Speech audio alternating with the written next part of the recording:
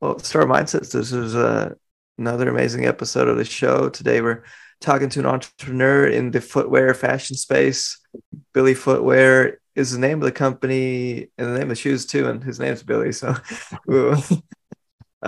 they just go hand in hand. And I've been reading really cool things and doing my own research, just hearing about Billy's personal journey into creating his own shoe company. It was quite fascinating. So excited to dive in and get to know Billy as a person and his entrepreneur mindset and just what his day to day is like and what's it like running this company. So Billy Price, it's my pleasure to have you here on the Star Mindsets podcast. Oh, well, thank you so much. It's always such a privilege and an honor to be on these podcasts. So thank you so much for the opportunity. You're welcome. I guess can you just tell us who Billy Price is outside of those words and just who you are as Billy? Yeah. Oh, yeah, absolutely. Absolutely. I mean, as you started, my name is Billy Price. I'm one of two co-founders of the company Billy Footwear. And as the name implies, it's a shoe company. We are based out of Seattle, Washington. And it was a small little side hustle project that started in 2015 and really got picking up some momentum in 2017 when we ended up on the shelves of Nordstrom and Zappos. And it really caught wind after that. And it's a shoe that basically has a zipper that goes on the outside of the shoe around the toe, so the whole upper of the shoe can fold over and put your foot in unobstructed. And the main premise behind that is I am a wheelchair user, so I was having a hard time making my shoes or put my shoes on, so I did something about it. So we started a brand, and it's really caught fire. Yeah. How did you get the idea for this? And like, were you one day just having trouble tying your shoes and you had to get people to tie your shoes? Because I used to work at a nursing home and I would wheel people around who are disabled and sometimes, tie their shoe or help them with something under that part of their lower half of the body. Did somebody give you the idea or like, were you just like zippers and shoes? Why aren't they a thing, right? Great question. And I honestly don't really know if I thought this thing up or all of a sudden the idea just like came to me in the moment. But I mean, my backstory, I broke my neck and my lower back when I was a teenager. I fell out of a three-story window when I was 18. And it was a head first fall to concrete. So spinal cord injury in both the neck and the back, which left me paralyzed from basically the nipple line down. Really? So Oh when my that, gosh. yeah, so when that happened, my world just like turned upside down. So not only could I no longer walk, but I also lost dexterity in my hands. So there were so many things I used to be able to do independently that I could no longer do. And on that massive list, shoes is one of them. So um, I stared at my feet for a long time. And I think just through that time frame, an idea kind of birthed itself. But I never really had the opportunity to take that idea and put it to action until Darren and I, longtime friends, rode the bus together growing up, went to elementary school, played baseball. We were spitballing at a party one night it was a Christmas party in December of 2011. And we were just kind of catching up and shoes came into that conversation. And I threw an idea at him. I said, you know what? I bet if there was a shoe out there that had a zipper that was configured in a certain way, I could take back that independence. And coincidentally, he was working on his own shoe project. So he already had some contacts in place. So he made a prototype, he gifted it to me. And that was the first time I was 36 at that time. That was the first time I'd put my shoes on in 18 years. So I broke my neck Oh my 18. gosh. I put my shoes on again at 36. So literally half a lifetime later, I was taking back that independence. And it was just so special. We knew we had to share it in some way. Wow. Yeah. So like I read the book Shoe Dog. Oh, I didn't fully read it, but Shoe Dog by Phil Knight, Nike, PNW, Pacific Northwest person too.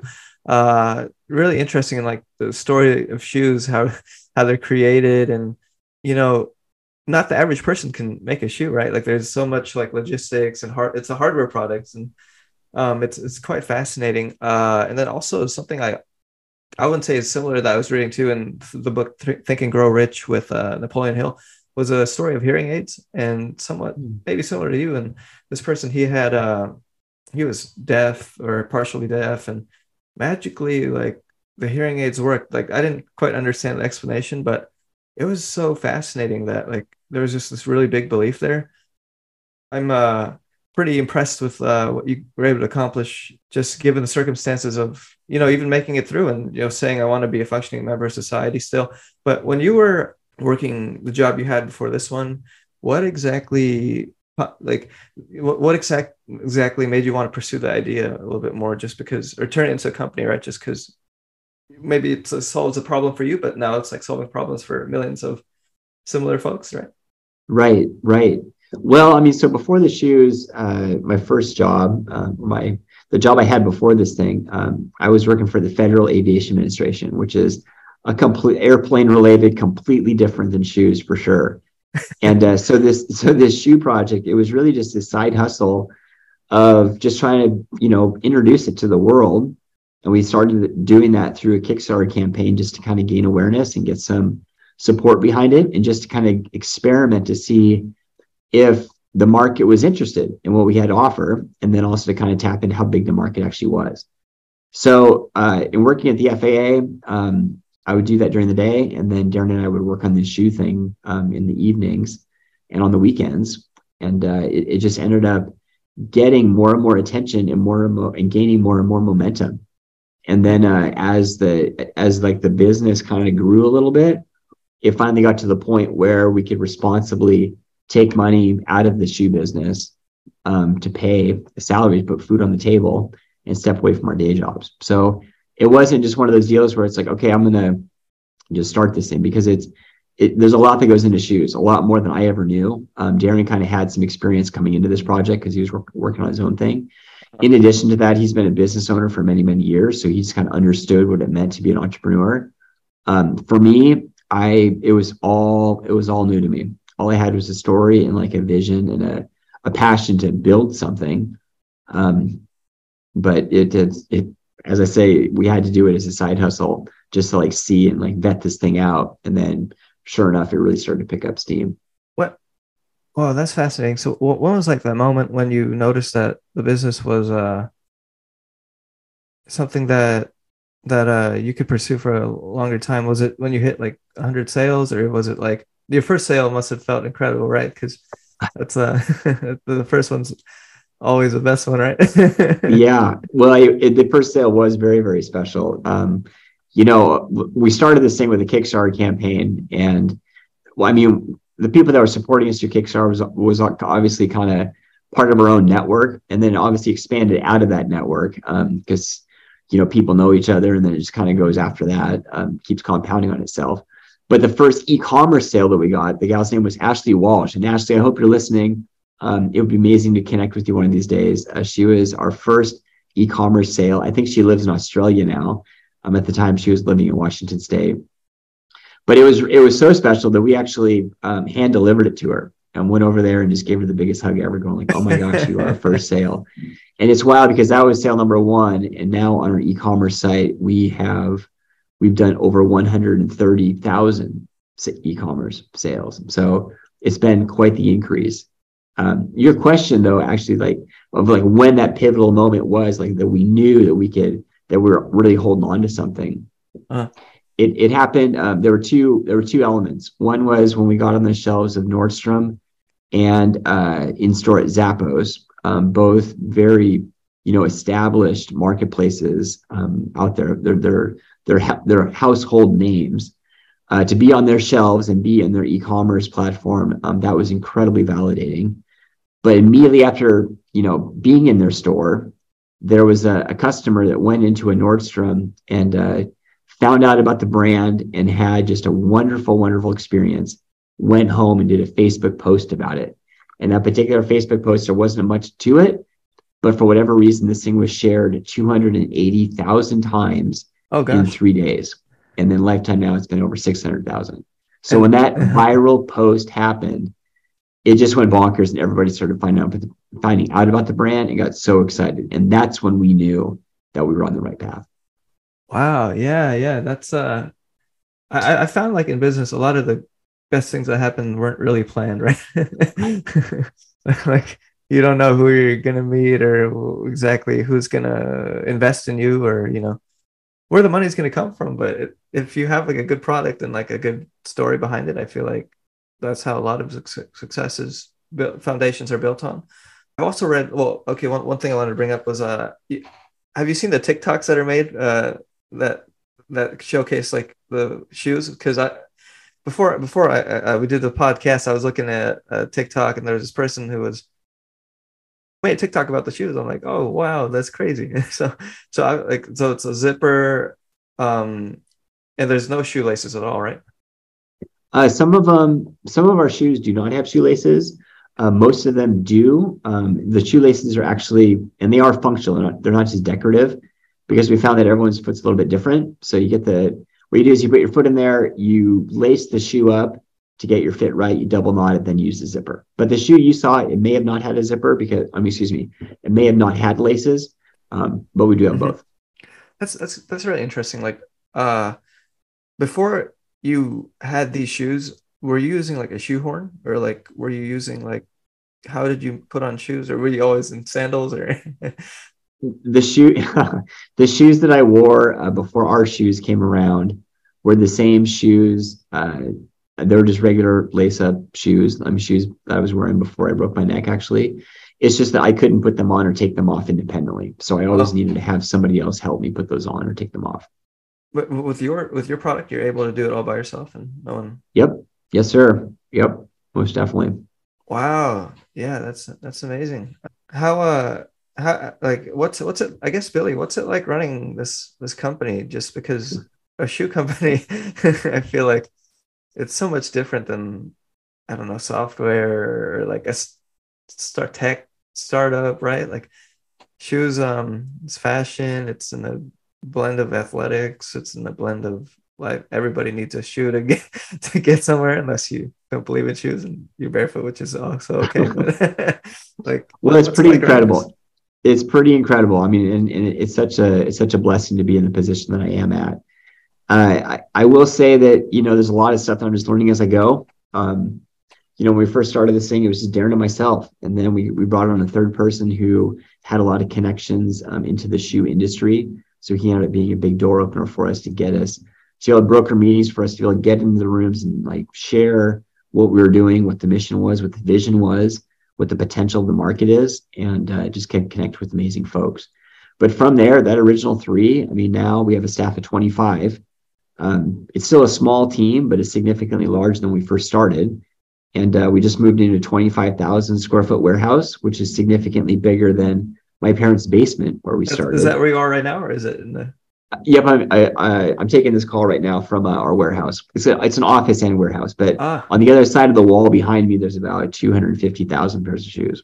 man, that's so interesting. I feel like a lot of people, they don't necessarily want to make a shoe, but they want to make a t-shirt or like a merchandise for their brand. Um, do you feel like that was I guess like, did you feel like shoes was going to be the only thing you were going to make, or do you guys also manufacture like shirts and hoodies and other wear things people wear? We do have some apparel. It's mainly just for branding. We have some sweatshirts and hats and t-shirts and stuff. We haven't really gotten anything custom or anything like that. It's just more branding. But the shoes was the more. I mean, we named it footwear for a reason. So the showcase was going to be mainly shoes. I had no idea the complexities of shoes, like nor like just be able to find someone to make the shoes. I mean, like we're in Seattle, but Hmm. there's no one in Seattle like physically making shoes. So our factories are overseas. And then to get connected to those factories, I mean, that's a whole other, conversation to be Did able you to need get to learn connected, a right? different language for You, that? well, so you find an agent, or a sourcing partner, and then they're the ones that work with the various agencies over in China. So we work with a lot of folks here in the United States that have connections to those factories overseas. So I have not had to learn a new language to speak to factories yet. No. That's so I think that's just very like special, because I feel like, we put on a shirt and we don't even think of, or shoes too, we don't even think where they came from, who made them, or you just see like a brand like Adidas or Nike, and you don't really appreciate all the, I guess, labor that goes into that.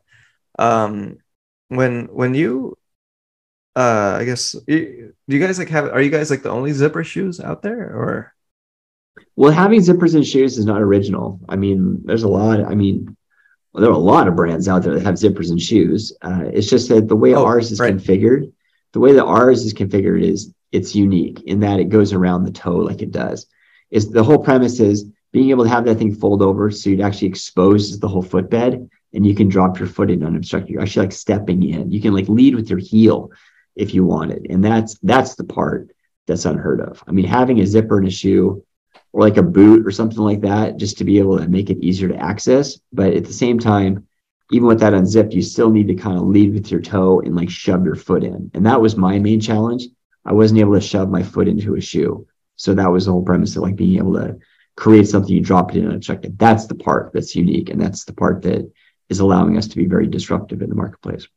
Gotcha. I bet they're like hit at the airports too, right? Like it just. It's funny you say that because like, you go through TSA and then you have to take your shoes off and stuff. And when the guard there sees you just like zip in and like pop out and whatever, they're like, what are those? And it takes me back because very, very early on, we ended up being in a reality television show when we were just presenting the brand. And was it Shark Tank? It was not Shark Tank. It was on the Oxygen Channel, and they were trying to do their own little Shark Tank type thing. So I would say it was Shark Tank-esque, but not Shark Tank. And the funny thing about it was the brand, we didn't have shoes yet, really. I mean, we just had some concept models and prototypes. And I remember going through TSA, and as a wheelchair user, when you go through TSA, it's a whole different process. Like they have to pat you down and wand you and like, examine like your hands for all this explosive, like whatever. And anyway, they stopped me, and for whatever reason, I beeped. And then the TSA person had to do like more of a intrusive pat down, and that required them to take my shoes off. And then they're trying to shove my shoes back on. And in that conversation, they're asking me like, "So what do you do?" It's like, "Well, I own a shoe company." Like, "What kind of shoes?" I'm like, "The kind of shoes that prevent this from happening. Like for you to have to shove my foot into a shoe." It was just so silly. And anyway, the shoes did not exist at that time. But for the next flight, they did exist. So, but I didn't beep, so I didn't have to take my shoes off. So anyway, it was a little funny sidebar there. That's really fascinating. Well, Billy, one thing I think we always talk to about entrepreneurs here is like, what were like the challenges of getting this off the ground? Because like with any business, it could be validating this point to somebody that opens those doors, as you mentioned. Like, I was reading you guys are even in Target, so I'm gonna have to check these out at Target. but getting into Target, that's such a huge accomplishment, man. Even I mean, there's so many things that are competing for that retail space in Target. What do you think unlocked the doors to get Target to green light this, or how does that whole process kind of go? Just is it a bunch of sales negotiations? Is it like you write them a strongly worded letter? What happens? Target was tricky. It was tricky to get into Target. We tried, and they tried 3 different times, and we just could not. Target drives a very aggressive price point, and for us to be able to meet their margin expectations, it was very challenging. And so we finally were able to do it by locking arms with the right partner, or the right factory, and then the right design that had the ability to meet the price point that they were looking for. But the reason Target got interested in the first place is they were seeing what we were doing on our own e-commerce as well as in other stores. So they saw the brand growing, and they saw that it was being, spoken highly of in the inclusive environment, inclusive space. There were lots of folks out there that they're approaching the brand because of their functional needs. And but also having like the trending style lines just to be able to stay on the fashion side too. So that was appealing to them. And they were looking to expand their more adaptive category, and our shoes fit that bill. So it was, it took a lot of work to get there for sure, but really the work was all before Target even existed. Right. And that was a matter of getting awareness of the brand and getting the capital to be able to make the shoes, to sell the shoes. So hence the whole side hustle. I mean, like we were working day and night to be able to fund not only our daily lives, but to fund this project. Yeah. To grow to the point. And then we were working, it was all sweat equity. We were not taking any salaries to do that. But when more and more people found out about the brand, they were telling other people about the brand. And then the sales started to go up. And then with that, we would work tremendously hard to make sure that all of our retail partners were selling through all of their inventory. So then they would buy more inventory, just making sure that they were successful, like helping somebody else before we're helping ourselves. And we did a ton of giveaways through social media just to raise more awareness. And that type of grassroots movement that just, tried and true, my hard work ended up paying off. Oh yeah, it's quite incredible. I'm trying to I talked to a lot of, I guess you want to call it successful people here, people who've made millions of dollars, but I feel like this one's just so much more easy to visualize because there's a shoe and it's not a, I don't know, a line of code that they insert into a website just to picturize that. But when you were talking about if you were, when you brought us back to those days where you're trying to fund yourself as well as the idea and the company, that's a very interesting time in an entrepreneur's life when their money is going not necessarily to themselves but all into the company. Would you say that was the most challenging part along this way, or what do you think you found most challenging? Wow. I mean, if you want to talk about the most challenging parts, I mean, we've been hit with some real curveballs. I mean, like I would say one of the biggest challenges we had early on in our story was when we first started, our first manufacturing run was 4,200 pairs of shoes.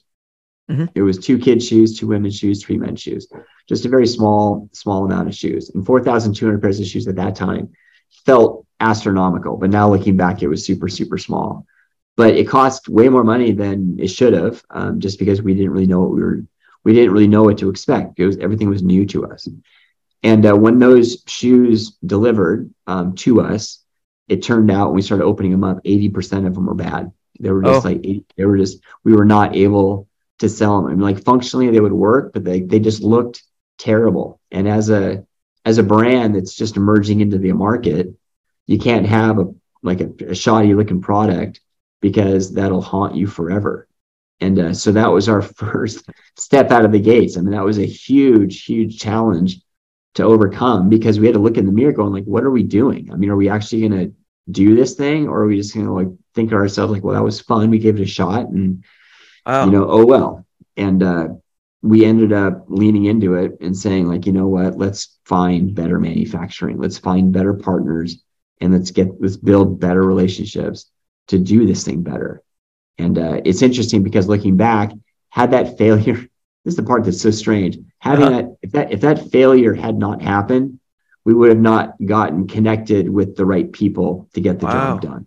So it makes you think like, well, shoot, we should just celebrate failure, but it's such a jagged pill. I mean, nobody wants to celebrate failure. It's just like, man, but interesting enough that success typically follows some epic fail. I think like something to echo there in terms of failure is that failure makes you like more, it gives you more stamina, or it gives you more like callous hand. It gives you more endurance to keep going on a journey rather than just without it. Like maybe you don't have the experience to build on or the knowledge to build on because you learn a lot from those failures. And it's for me personally, I've failed a lot of things, and I think it gives success its flavor at the end of the day, right? Just because you're looking back right now and you're thinking like, oh, there was this crappy we had some crappy product, and then now the product, people are raving about it. But it's such an interesting thing. It's part of the game. But what kept you going though? Because I feel like certain failures, they could be heartbreaker, or they could be like deal breakers, right? Like, what do you think kept you going personally or the team? Because your vision and your energy changes obviously, but what kept you on the path to this? You're right. You need to have that why. If that why is not big enough, I mean, it's hard to get out of bed and just keep pushing forward. So our business, our kind of our mission statement is to make a measurable difference in the world 1 foot at a time. Nice. So we're in the add value business. We want We want to add value to the world through shoes. And so how do you do that? And what we did was we have lots of tools out there that allow the customer to give feedback on, one, how their shoe is performing, but two, offer some perspective and some testimony on how it's working for them. So we would get these reviews and we would get these like emails coming back from end users talking about life transforming situations, like situations that lo and behold, the customer was in the same spot that I was, where they haven't been able to put their shoes on in whatever amount of time. And then all of a sudden they can. Or a parent that has a child that, struggles walking or something like that, or struggles putting their shoes on, or just they're having a very difficult time finding a pair of shoes for their child because they're wearing some sort of brace and it's very challenging to shove it into a shoe. And then all of a sudden the functionality of our shoe works for that situation. And they write these letters to us and it's like, oh my gosh, you can just feel the tears between the lines. And that, my friend, that is a driver. I mean, because oh my gosh, this is a small sampling. There has to be so many other folks out there that may be feeling the same thing. Wow. And so we just do everything we can to keep growing the business to be able to add more value. And more comments keep coming in. More people are telling people about the shoes. So we're just helping each other. Well, here's my friend Earl. He hosts a show with me too. He went to Knight Graduate School of Business, so he knows about Nike and shoes. I like to think, but what's it called? What was I gonna say? Yeah. So going back into driving motivation, you were talking about how you would see somebody's face and how the product changed their lives, literally, just happier without having this problem of just hard to put on shoe, just a problem of not having a shoe they like and having a good experience with the shoe. But was that something you would tell yourself when you were thinking of quitting, or just, I don't know, going another direction? Yeah, I mean, well, I don't know, great question. It's just there's so many different facets to it. There's not just one thing that I tell myself or one different situation. I guess one thing to say is it's not just me, it's a team effort. So when we first started, it was just a matter can we build this thing to be able to put food on our own tables? And now we have a full team here and they're all believing in this project to be able to put food on their table. So they're working extra hard, leaning into any sort of challenge that comes our way. So there's a lot more momentum coming our way. And when there's momentum, if there's any sort of failure or some sort of bump in the road, any sort of challenge, any sort of difficult situation where we're trying to really make something work for a customer, that momentum really helps carry us through. Oh gosh. But at the same time, it's it's not that challenges can go away. I mean, it's almost like the challenges are there to test us because we're on the right path. I love that, man. Here's my friend Earl. You should meet him. He's a cool guy. He has kids who might like your shoes too. Yeah, definitely. I looked up your shoes. It's oh wow, I definitely have to be in this podcast even as late. I kind of picking up my kids and all that. One question for me is obviously Dan and I work sometimes in the tech software space, and this is more of hardware manufacturing. Tell us more about what in your mind would be the difference, I guess, in building up kind of a company that makes real products, right? Kind of that people touch and feel versus, let's say, a product that's kind of software, because probably our audience are kind of very curious. It just seems it's harder, right? But I wasn't sure if that's the right impression. Well, I would say, the customer may be different, but I would say that our ability to reach customers is heavily hinged on our ability to work with technology. There's so many technologies out there. We have an ERP system, which is managing our whole business, the whole back end of our business. Our website, there's so much technology in that to be able to understand what the customer is looking for, being able to tweak it in a way that helps the customer find what they're looking for. If they come to the site and then they bounce for some reason, it's okay, what happened there? Was it something that went wrong? Did they get frustrated? Did they, how do you improve that user experience? So what I'm getting at is whether it's technology or whether it's a hard good, It's a matter of just like understanding what the need is, understanding like what's the need, what's the problem, what's the action required to fill that gap, and then let other people know about it and be excited about this solution that you have, and then collaborate with others to build it. So whether that's technology, whether that's hardware goods, I think there's a lot of similarities in terms of approaching a problem, breaking it down to smaller pieces, and then overcoming it. Very, very cool. Yeah, yeah. Yeah, I actually had the same kind of thought a while back. We interviewed somebody who we were talking to them about like how did they handle like Instagram becoming a new marketing tool, and it didn't exist. And they were saying the principles, for running successful campaigns on Instagram are probably they had a lot of similarities with Yellow Pages or flyers, and just, I guess, the digital aspect has, as to your point, the core, like the core facets of what needs to be done, just in a different tool, or it's like maybe it's like just a different tool to do something. So very cool. Instagram is a beast. I mean, man, it was nuts to get to.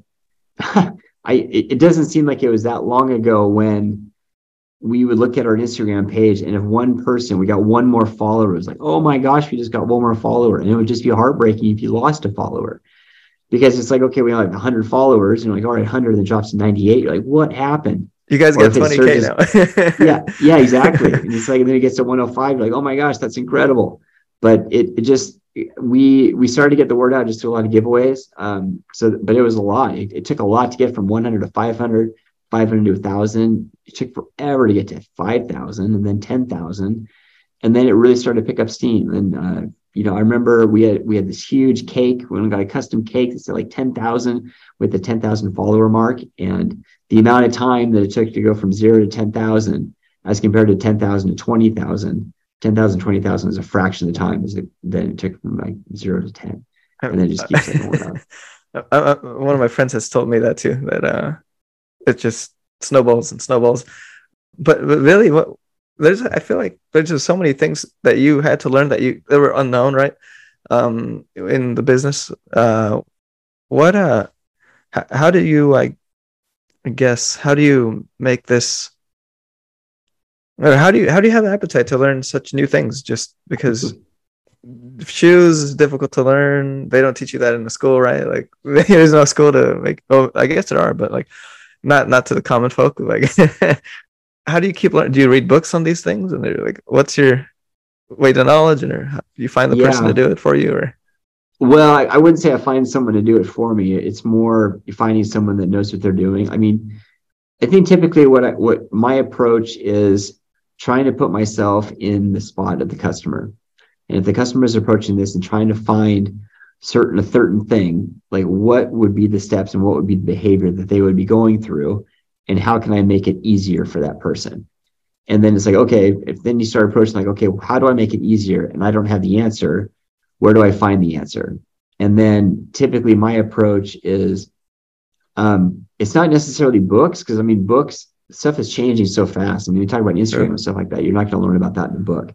So, I mean, you could find information on that in YouTube. Or what I started doing was I would go to the influencers out there, or the people that had the 50, 60, 100,000 followers. And I would direct message them. I'm like, you know what? I absolutely love what you got going here. And, I'm sure it took forever. Like I've got X amount of followers, and it's like, I'm trying to reach out. I'm doing these different things. I'm doing some giveaways, and like it's growing. But I just want to let you know that I just admire what you're doing. And I would love to just have a chat and just like pick your brain for about 20 minutes and just like, kind of understand like some of the roadblocks you figured out. And that's like, you're elevating that person, but you're also like seeking mentorship. And then with mentorship, it's like you're going to follow in the footsteps of that giant. You're going to try to like build on their shoulders instead of starting from scratch. And that type of mentorship mentality, it's really helped as well. And people responded to you? I mean, because sometimes you assume that the other mentor, I guess, especially they're kind of doing this maybe even full time, that they're busy to even respond to, not even a fan, but actually someone who wants to be mentored. What was the reaction, when you messaged that? Because I think all of us have that fear of asking for help, but they admire that you have that, in you, right? Even if you're a successful, business founder. Well, I mean, not everybody replied back. So it's, but the thing is, it doesn't. There's no harm in trying. It's like, it's if you're gonna win the lottery, you got to at least buy a ticket, right? So, it's a matter of taking action. So it was a matter of like, all right, well, I really like the fruit on their tree. I'm just gonna reach out and see what happens. And it wasn't a matter of them doing something for me. It was just a matter of like, you know what, I love what you're doing. I mean, just you offer up a compliment, and I would just love to be able to say hi, and this is what I'm trying to do. And oftentimes what would happen is, they'd write back going like, wow, thank you so much for reaching out. You're right. It has been a bear. And it's like, I love doing this. And I love what you're doing. I mean, they'll check you out. And then all of a sudden they would end up, oftentimes they would end up following our page. And then they would give some sort of shout out and say like, hey, just maybe some sort of giveaway, some sort of real small collaboration. But then it would just be another chance to get new eyeballs. But that wasn't the main goal for me to be able to like leech off of their audience. It was just more of like trying to understand like their playbook and like try to validate the playbook that I was doing. Because what I found was it's not like you take this magic pill and all of a sudden it's just perfect. It's just like you got to put in the work. I mean, there's no shortcut for hard work. You just have to put in the work, and one step at a time. Right. Billy, couple more things here I want to talk to you about is just the shoes. Like, what was I going to ask you, man? Oh shit, I forgot. Products that, as you mentioned, was that difficult for you just emotionally because you worked so hard to make something or spent so much money, your own money, or how does that decision come about? Like, if you, Yeah. Well, boy, great question. And, I need to kind of go back and put myself in that spot because you're right. It's just like, we didn't have that many shoes. So because of that, you are looking at the dollars and cents and you just don't want to give this stuff away. But we started looking at it through the lens of the amount of money that it costs to make the shoes and the amount of money that it would cost to do advertising through social media. And it ended up being the same. I mean, about the same. And we just understood that it was a sunk cost. We'd already paid for it. So we need to try to get it out there. And it just seemed like Right. I don't know. We were excited to do giveaways and stuff like that, but it was all that we had because we didn't have all of our money that we would earn would go into product. So all we had was products. That was the only thing we could give away. Ah, gotcha. Yeah, so that it wasn't like we had more money to do advertising. That just wasn't even an option. All we had was product, and then hopefully we'd be able to, get somebody stoked to be able to talk more about the brand.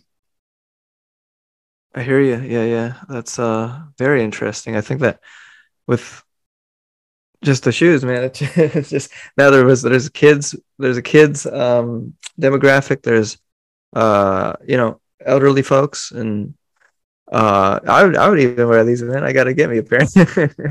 But that was the whole premise. I mean, we wanted to be able to when we did the Kickstarter campaign, we had 3 demographics, but when we really expanded the line, we went just into kids, and because that was the most low hanging fruit. Because we know that as a parent, me as a parent now, anything we can do to get our kids ready faster in the morning, it's always a good thing. And then to be able to empower them to be able to do stuff on their own, that's even better.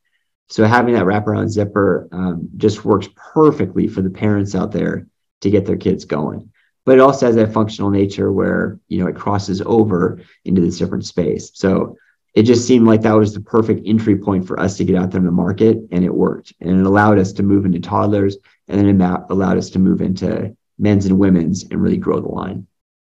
What do you think? Just one last thing here. It's kind of a broad one question, but what do you think made this so I would say high growth or just successful? Because business consumer aspect, things that are pretty up in the air, right? Like you can't ever tell. And like, do you think that the shoes are successful because of the technology more, or do you think it's like a brand thing, or just all in all, just it's a good shoe and that's it? Well, great question. I mean, it's so when Darren and I first thought of the idea of like launching this thing as a business, we when we said like we want to take fashion and function and smash it together and just be on the shelves of major retailers. Oh wow. As a shoe company. And I mean, to look back on that, you're like, well, that's exactly what we kind of did. But at the same time, looking back on like, that was a crazy notion. I mean, it's just like you're going to a space that's like one of the most competitive spaces in the world. I mean, you got Nike, Adidas, you got Puma, you got endless Skechers, you got endless brands out there that are just like mega brands. And then we have a small little brand that's to try to be disruptive in that space. I mean, that's a little crazy to try to do that. And then to be able to take this notion where it's like, okay, we have fashion and function, we want to smash that together, dissolve this line between adaptive and non-adaptive. It's like, wow, well, that hasn't really been done either. And then, so I think the notion of us talking about that, and then I think the story behind where the brand came from, and then having a brand that like just talks about inclusion and talks about, the ability to, have tenacity and grit and just like put your head down and like move forward. I think all that stuff helps tremendously, but I think the actual nature of the shoe, I think the shoe can kind of sell itself. But then when you hear about the story and where it came from and the initial premise of what brought it to market, I think that really helps build on the customer's desire to share the story of how this brand came to be.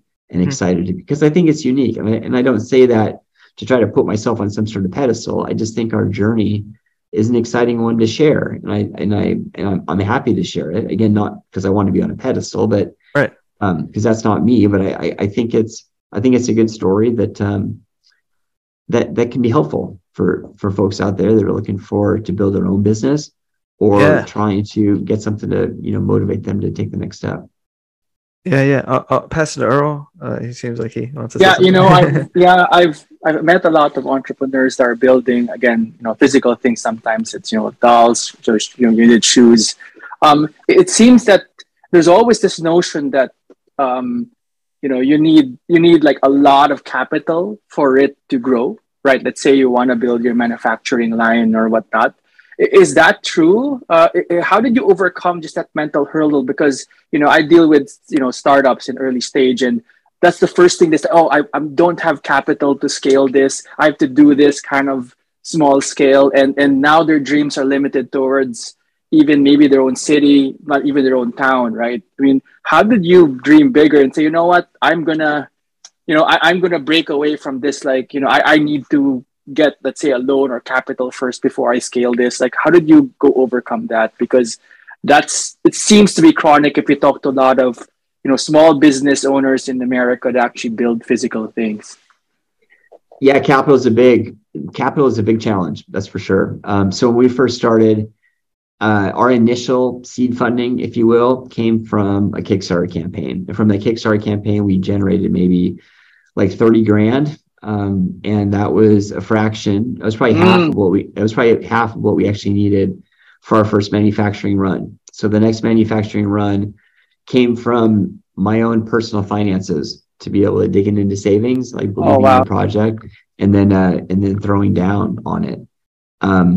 Because we couldn't go to banks. We couldn't go to banks to get lending because you present this business case. And exactly. They'd be excited about the idea. And like, wow, that's an awesome idea. That's cool, but it's high risk. I mean, it's like, well, like, what's your collateral? Like, well, there is no collateral. Exactly. That's what exactly. Yeah. So then what happens is then you start going, it's like, then the collateral ends up being your own personal guarantee, or you're signing off your house, your life, like a life insurance policy, your car, like all your assets. So it ends up being very, very, it can be high risk for sure. But I mean, unfortunately, that's kind of the name of the game at the moment, or like when you first start off. And I mean, you can build something organically, but our challenge was the desire and the need of the brand for us to grow was greater than our ability to grow it organic. We needed to have like cash injection just to be able to keep up with the demand in the market. So we were very fortunate to be able to have some early on investors, believe in the story, believe in the mission, and they were able to. We sold equity for it, but they would also they would offer some private lending that we would pay with like a higher interest rate because it is higher risk, but just the banks wouldn't be able to do it. And then we finally got to the point where we were able to have enough market share and present, a fair argument that it is a solid business case that is showing to be profitable. And we were able to get an SBA loan, so a small business loan. And but now the next round, again, I mean, the market is, the brand's never been more popular. So it's a matter of kind of evaluating to see if the revenue coming in from our retail partners, that coupled with the demand to make more shoes for the factory, if like the cash flow position can stay balanced enough to maintain that trajectory, or if we need to try to bring in more outside capital. That's the stuff we're kind of going through right now. Yeah, I hear you, Billy. I definitely commend you for that. That's something that's I don't know, just legendary, man. I know. It's admirable. Very admirable. I mean, definitely, admirable that you took that risk where most people probably will chicken out, right? Which is great. Maybe my last question here. I typically I ask these questions towards the end, but my question for you is, if you had to talk to, knowing kind of this growth now in your story and ask, if you had to project and give advice to your 19 or 20-year-old self, what advice would be, knowing that and how to grow, let's say, a consumer brand from scratch, and building up being an entrepreneur? Like what would you tell yourself when you were 18, 19 or 20? Well, if I could go back in time and talk to my 18 or 19 or 20-year-old self, the first thing that I would do is I would talk about building a network. Like, keep building your network, like understanding, just meet people, get out there and just and it's a matter of just getting a nice cross section, network of folks in lots of different types of facets.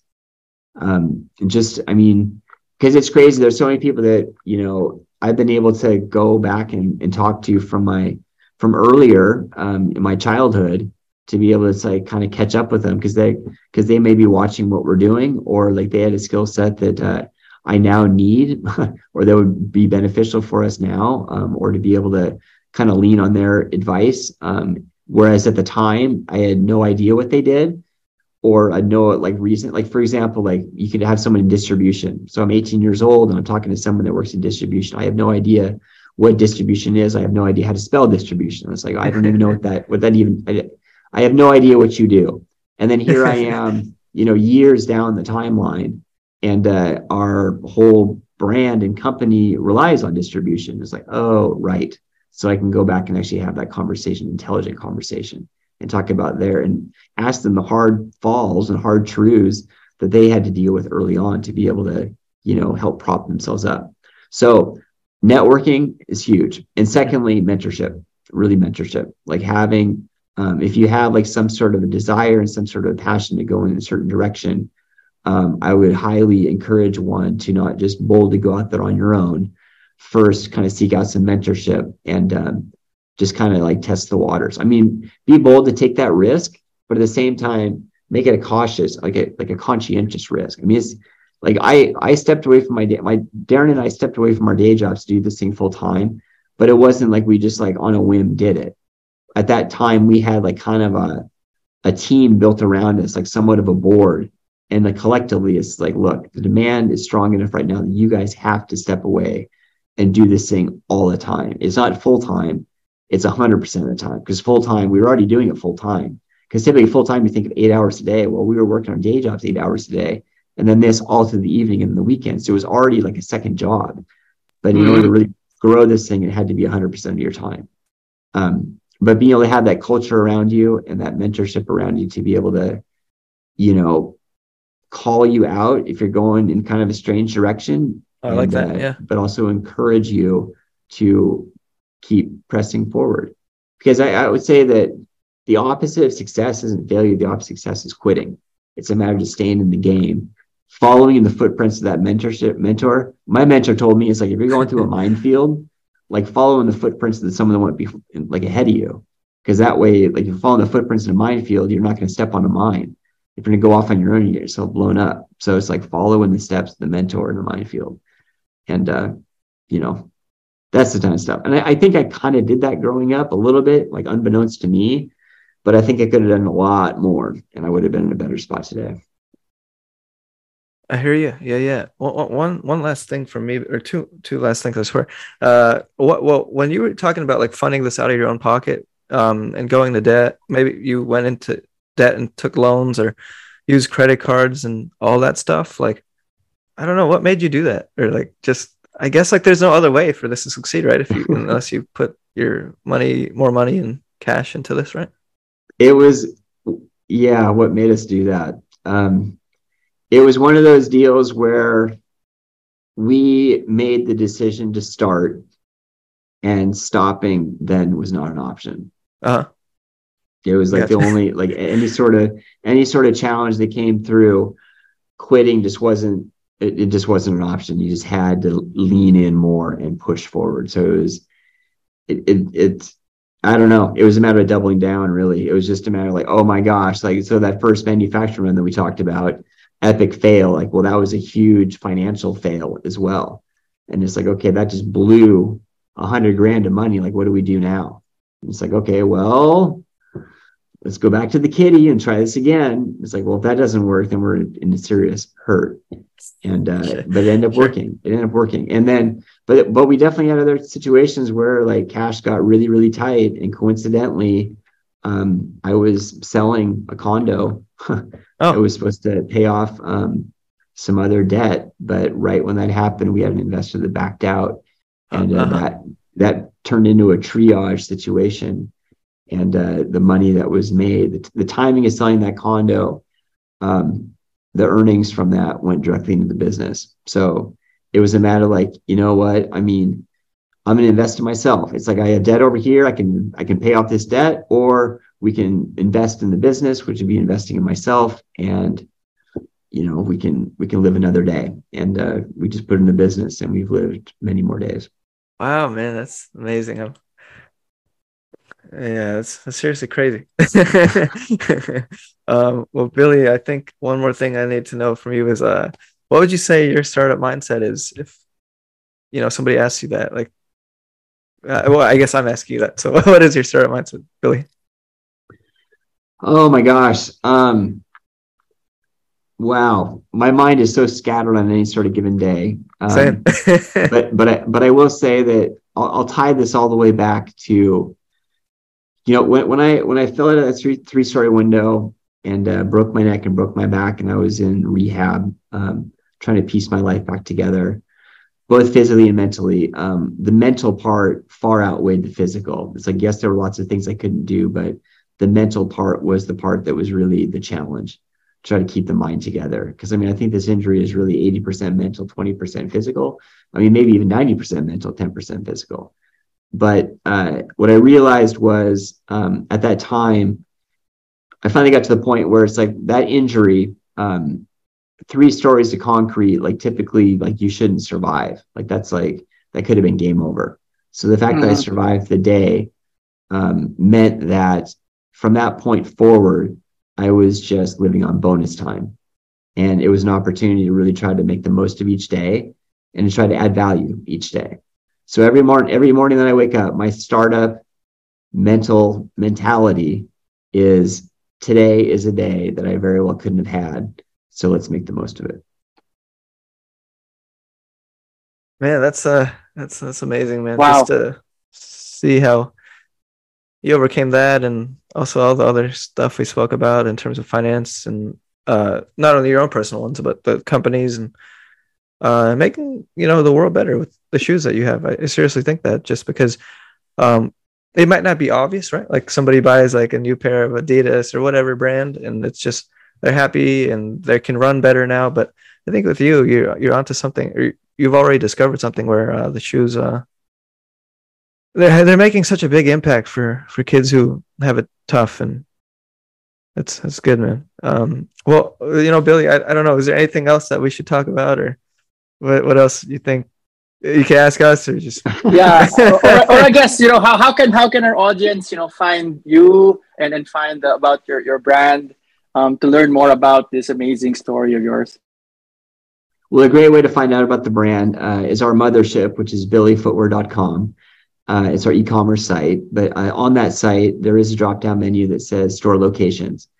And on that page, you can see all of our retail partners, but also there's a map on there that's a bunch of little push pins, little goat heads down there.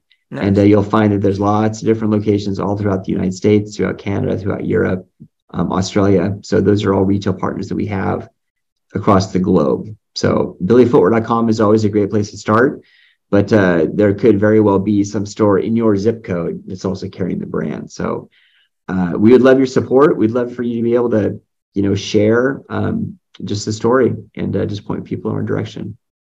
Absolutely. Yeah, we'll do that. And, Billy, it's funny. Is Billy Goat? Was that also part of the branding there too? Or is that an accident? Oh man, I'm so glad you pulled that. I'm glad you brought that up. So there is a play on words there for sure. Me being Billy, it being a goat, Billy Goat for sure. But we wanted to have, the other part of it is we want to have a logo that just embodied tenacity, grit, determination. If there's any sort of challenge, it's just going to put its head down and just ram right through it. So it's all a matter of that forward movement. Keep going. Man, I dig it. Yeah. Billy, man, thank you so much for this podcast. I just really enjoy talking to you and hearing the story here, and definitely got to get a Billy shoe one day. Well, thanks so much, guys. I mean, I really appreciate it. It's always such an honor to be able to, share our story. I hope it adds value. Absolutely. Definitely.